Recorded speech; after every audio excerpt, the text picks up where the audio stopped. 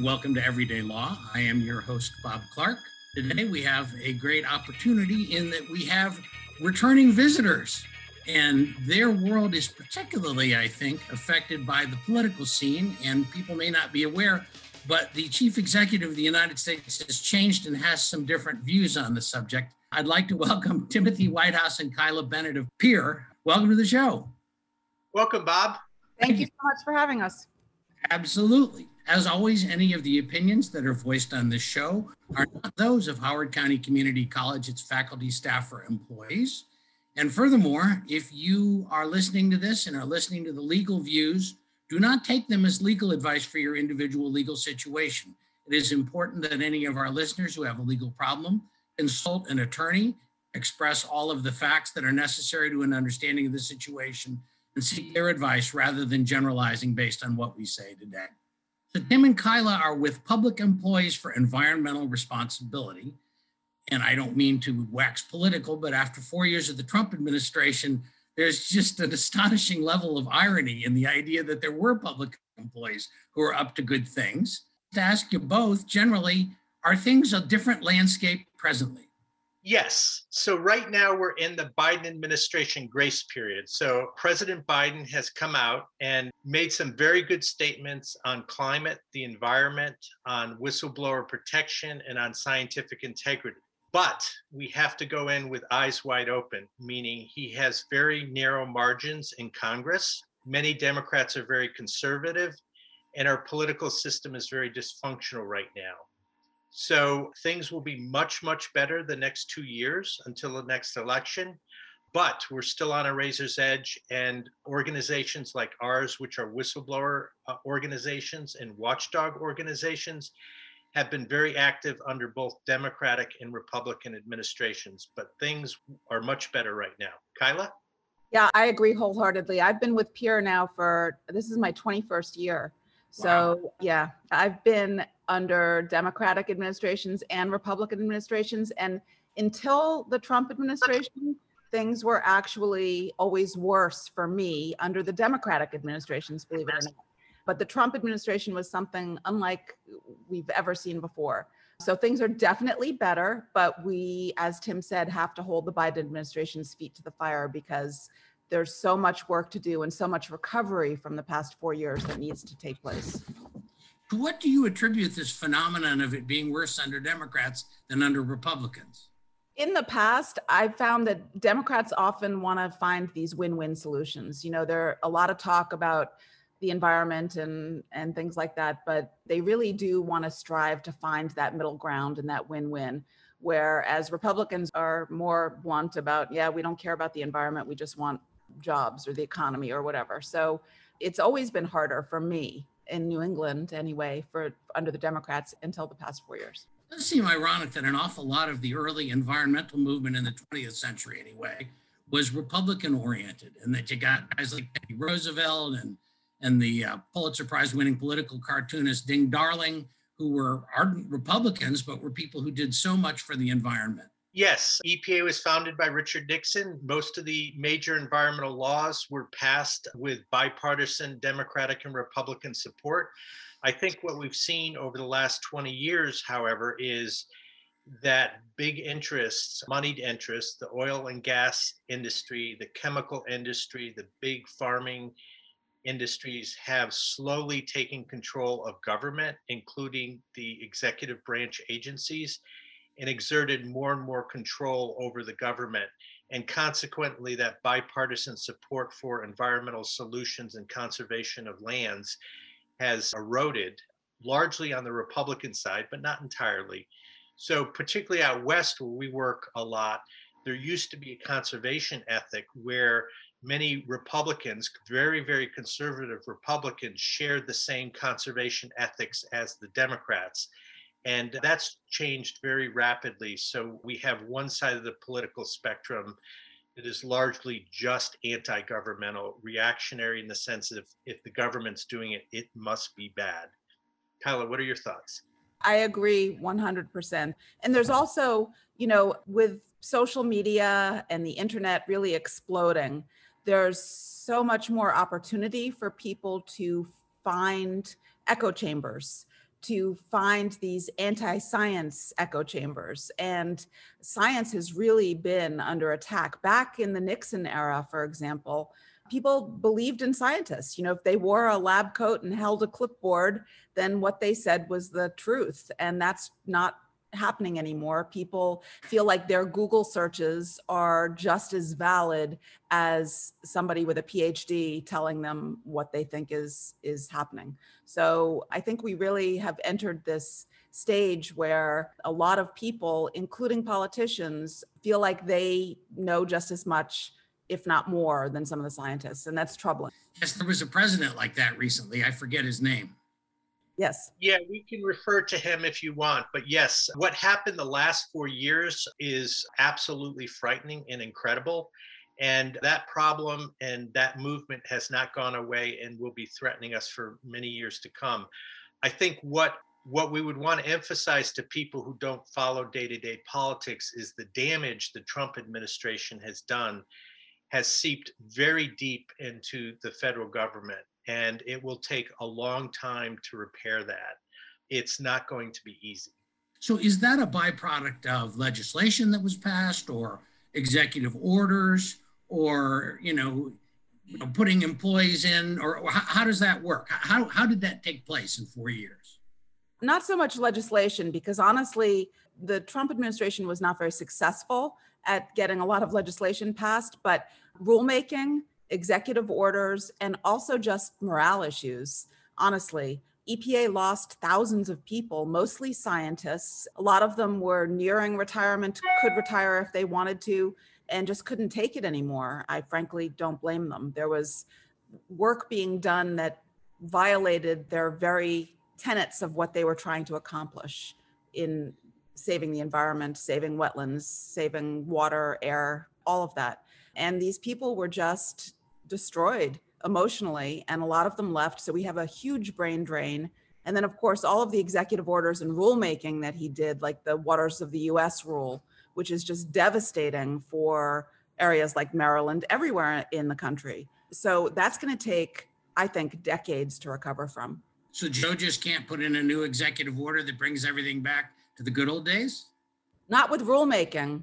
With the rulemaking, he's going to have to go through it all over again, which can take months, if not years. So executive orders, yeah, he can flip those, but with the rulemaking, it's going to be a lot more complicated. And a lot of those rules are in court right now. And even if the Biden administration stopped defending them, there are still interveners from the industry side, which is going to cause some trouble. So it's going to take a while.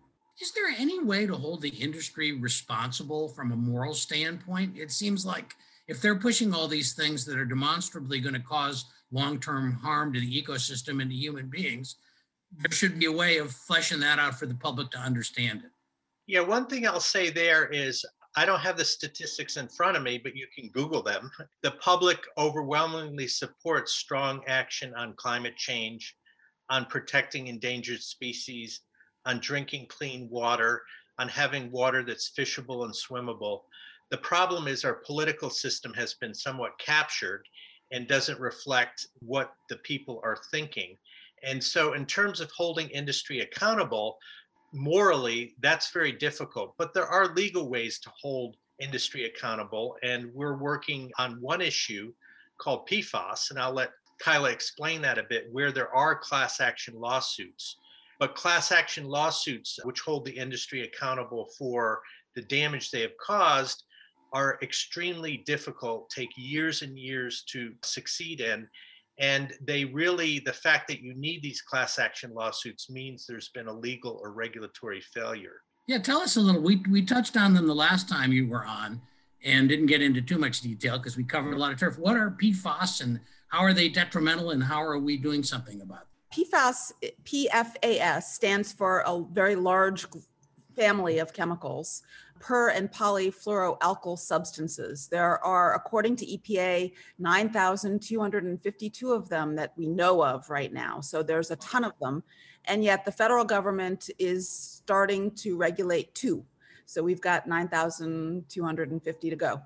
They are a family of compounds that have a very, very strong carbon-fluorine backbone. And that carbon-fluorine bond is human-made.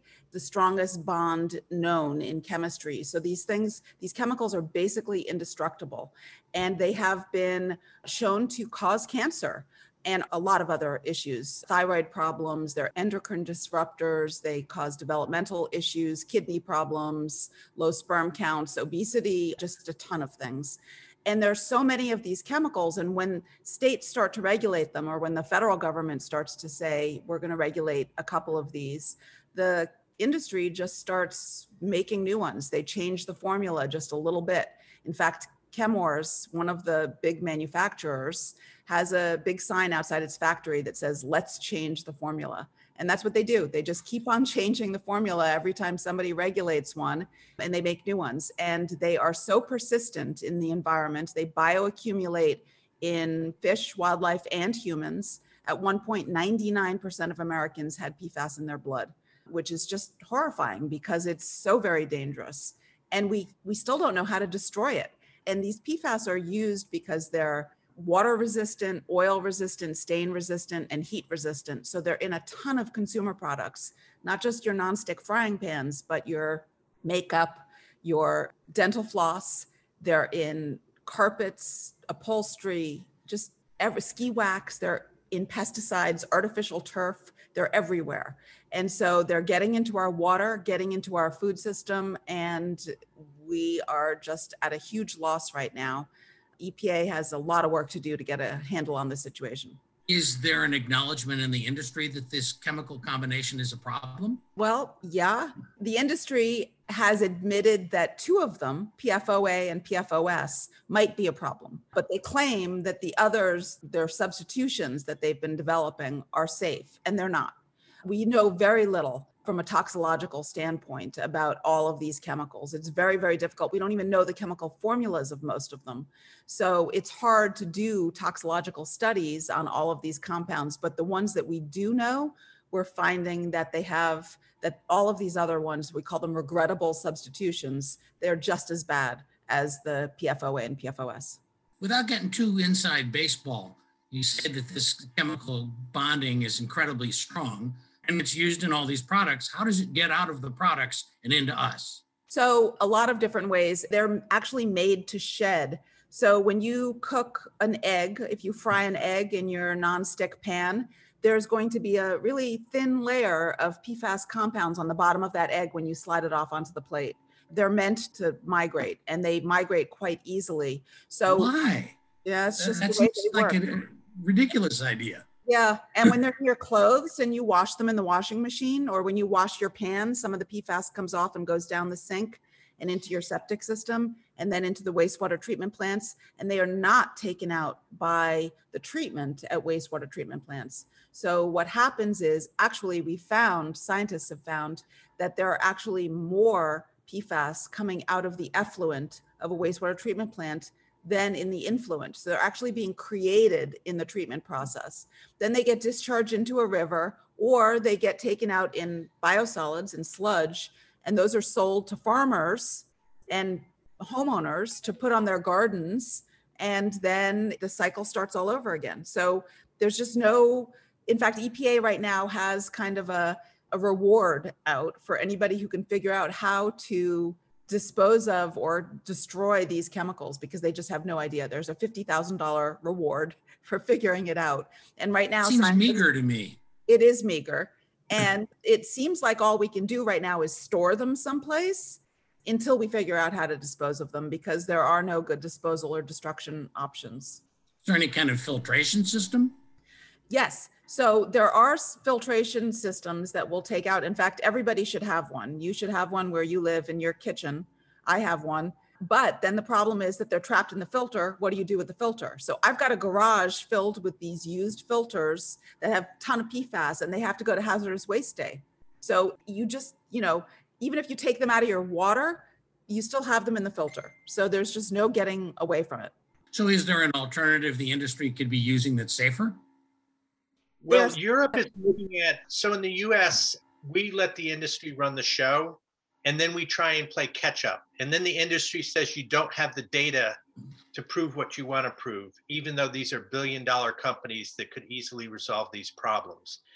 So I think the United States needs to look to Europe where they are restricting PFAS to essential uses only. And they're trying to get them out of the commercial markets, except where it's absolutely necessary. Think about it. Human beings survived for a long time without PFAS. We can continue to wear cotton clothing, nylon clothing without PFAS. Firefighting gear now is laden with PFAS. It didn't have PFAS till 2007 or so, when the industry mandated that it contain PFAS.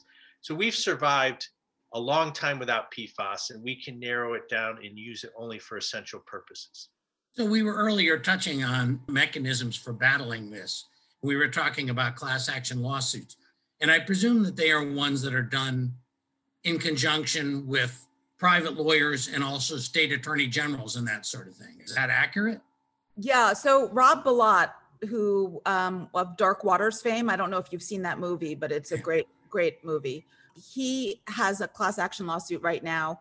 I know that my town here in Massachusetts, we're involved in a class action lawsuit because our water is contaminated. So there are some private lawyers who are signing towns up all over the country to go after the manufacturers of this. So as far as states taking action, I haven't really seen, I know states are trying to regulate PFAS way more than the federal government has. So for example, in my state, the state of Massachusetts, we have a drinking water standard and a groundwater standard of 20 parts per trillion for 6 PFAS. It's one of the more strict ones in the country, but they haven't yet gone after the manufacturers. I'm hoping they do. They should.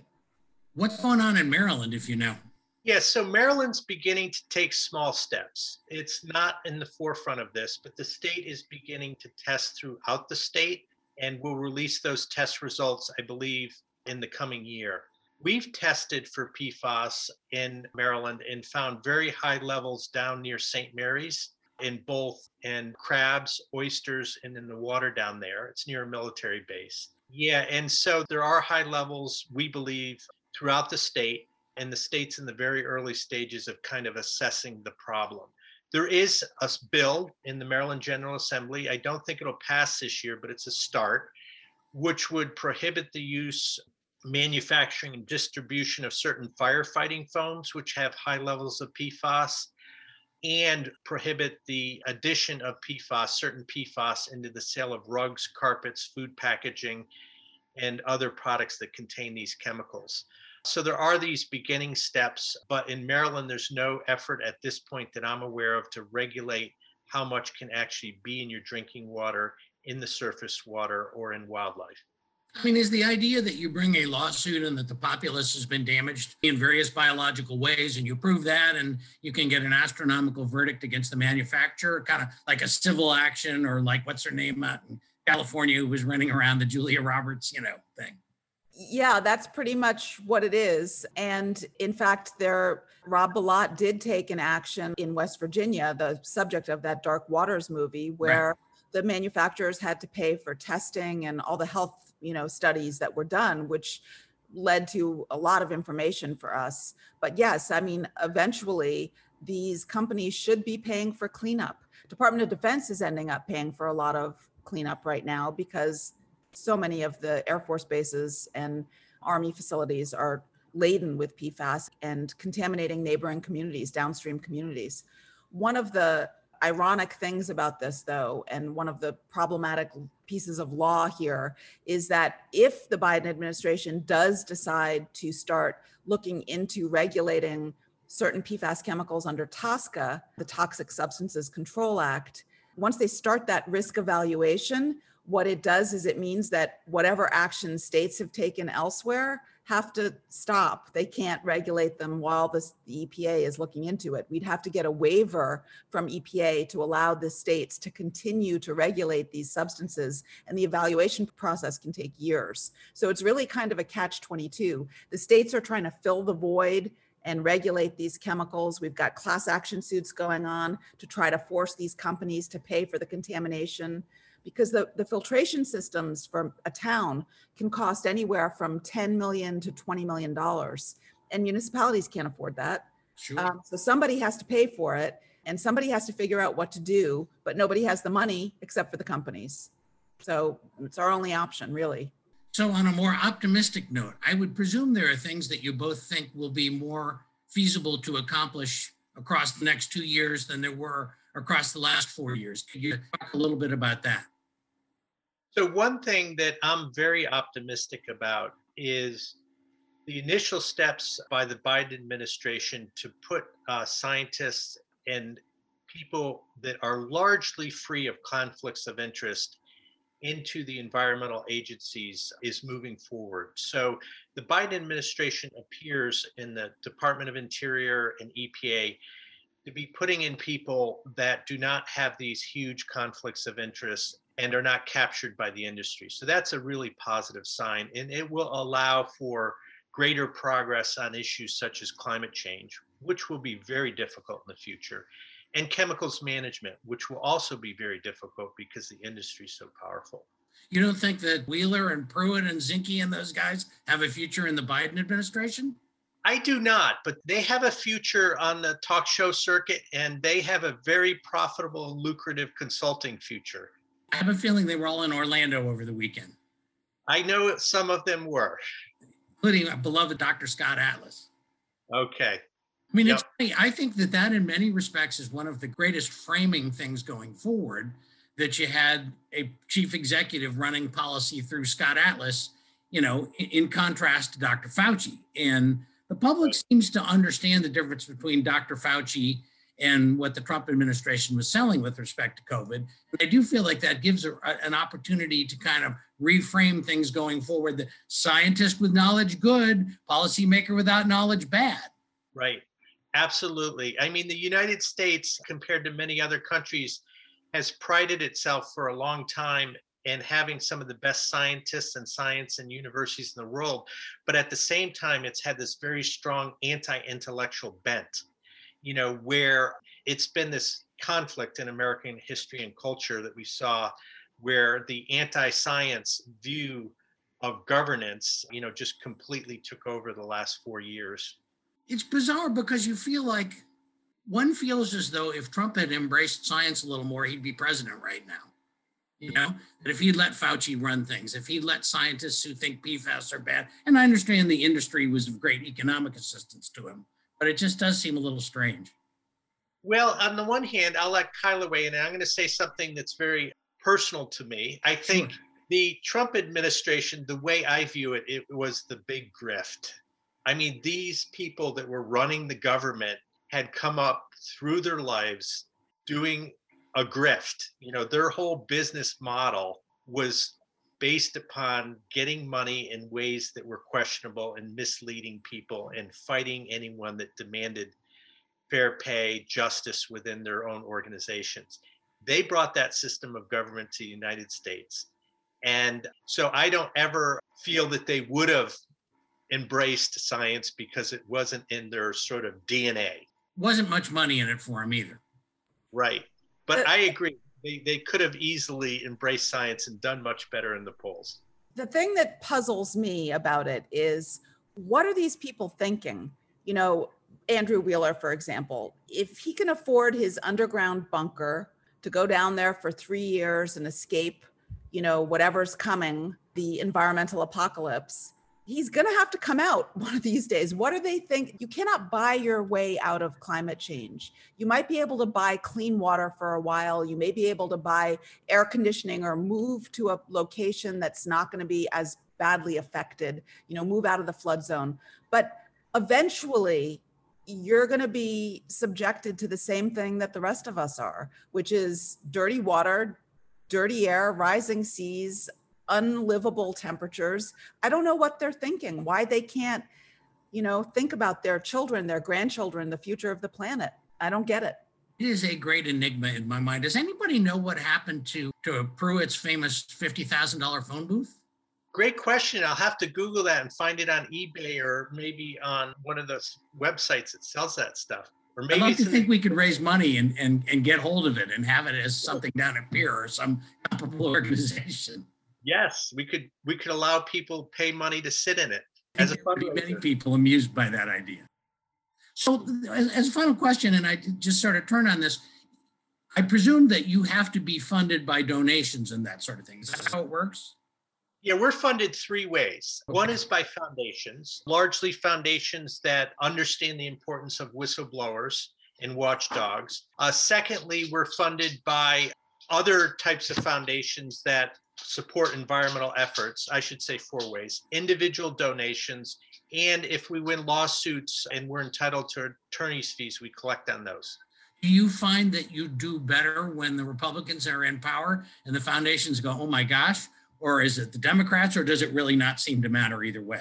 Well, I do say every environmental organization probably experienced a Trump bump where, people were so outraged by what was happening, people that cared about the environment, that they wanted to support organizations they thought were fighting for their principles. So in that sense, the Trump era did allow for environmental groups to receive greater funding from both foundations and individuals that were concerned about the direction of the country. Are you concerned that now that Biden's in office, that will recede a little bit? It will recede a little bit. I'm not concerned. We have to stay relevant as an organization. There are always public employees in both Democratic and Republican administrations, and we work at the state level, that need assistance, that are whistleblowers. And also in the Biden administration, they'll be putting forth a lot of great plans on the climate. But they're also, because they're putting a lot of money in this area, there's a real need to watchdog where that money's being spent and whether it's being spent effectively. And that is where groups like us come in, and we go in eyes wide open. We understand what huge influxes of money into programs can do to the best intentions. And we intend to watch carefully what's happening and make sure those programs work and people are getting the value from their money that is being spent on it. As a final matter, we have intermittently lawyer political guests. We've had the Attorney General of Maryland, Brian Frosh, on. We're going to have the Comptroller, Peter Franchot, on Wednesday. And I just wondered if either of you had questions for them that you would like me to ask to kind of herd them in the right direction. Well, I'll let Kyla go on PFAS, and then I do have a climate energy question. Okay, that sounds good. Yeah, absolutely. You should ask them about what they're planning to do with on PFAS, because it's a huge issue in Maryland, huge.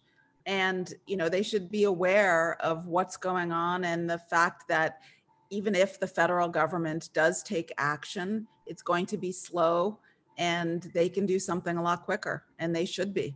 My question on climate change would be, Maryland has tremendously increased its goals for renewable energy in the state. There's been a lot of evidence emerging that there are now a lot of energy scams occurring in Maryland by people selling products that are not properly characterized, and they're charging low-income people astronomical rates. It's called the Texas model. The Texas model is coming to Maryland. It's been written about by the Able Foundation, the Baltimore Sun, and by many advocacy groups. What are they going to do to ensure that Maryland residents, particularly low-income residents that buy energy, get what they're paying for and are charged a fair price? I'm afraid on that note, we've done our time, and I just want to thank you both for coming on today. And I will get those questions. Whether or not they will answer them satisfactorily is something that remains to be seen. Thank you so much for having us. Thank you, Bob. It was a great show. I really enjoyed being here.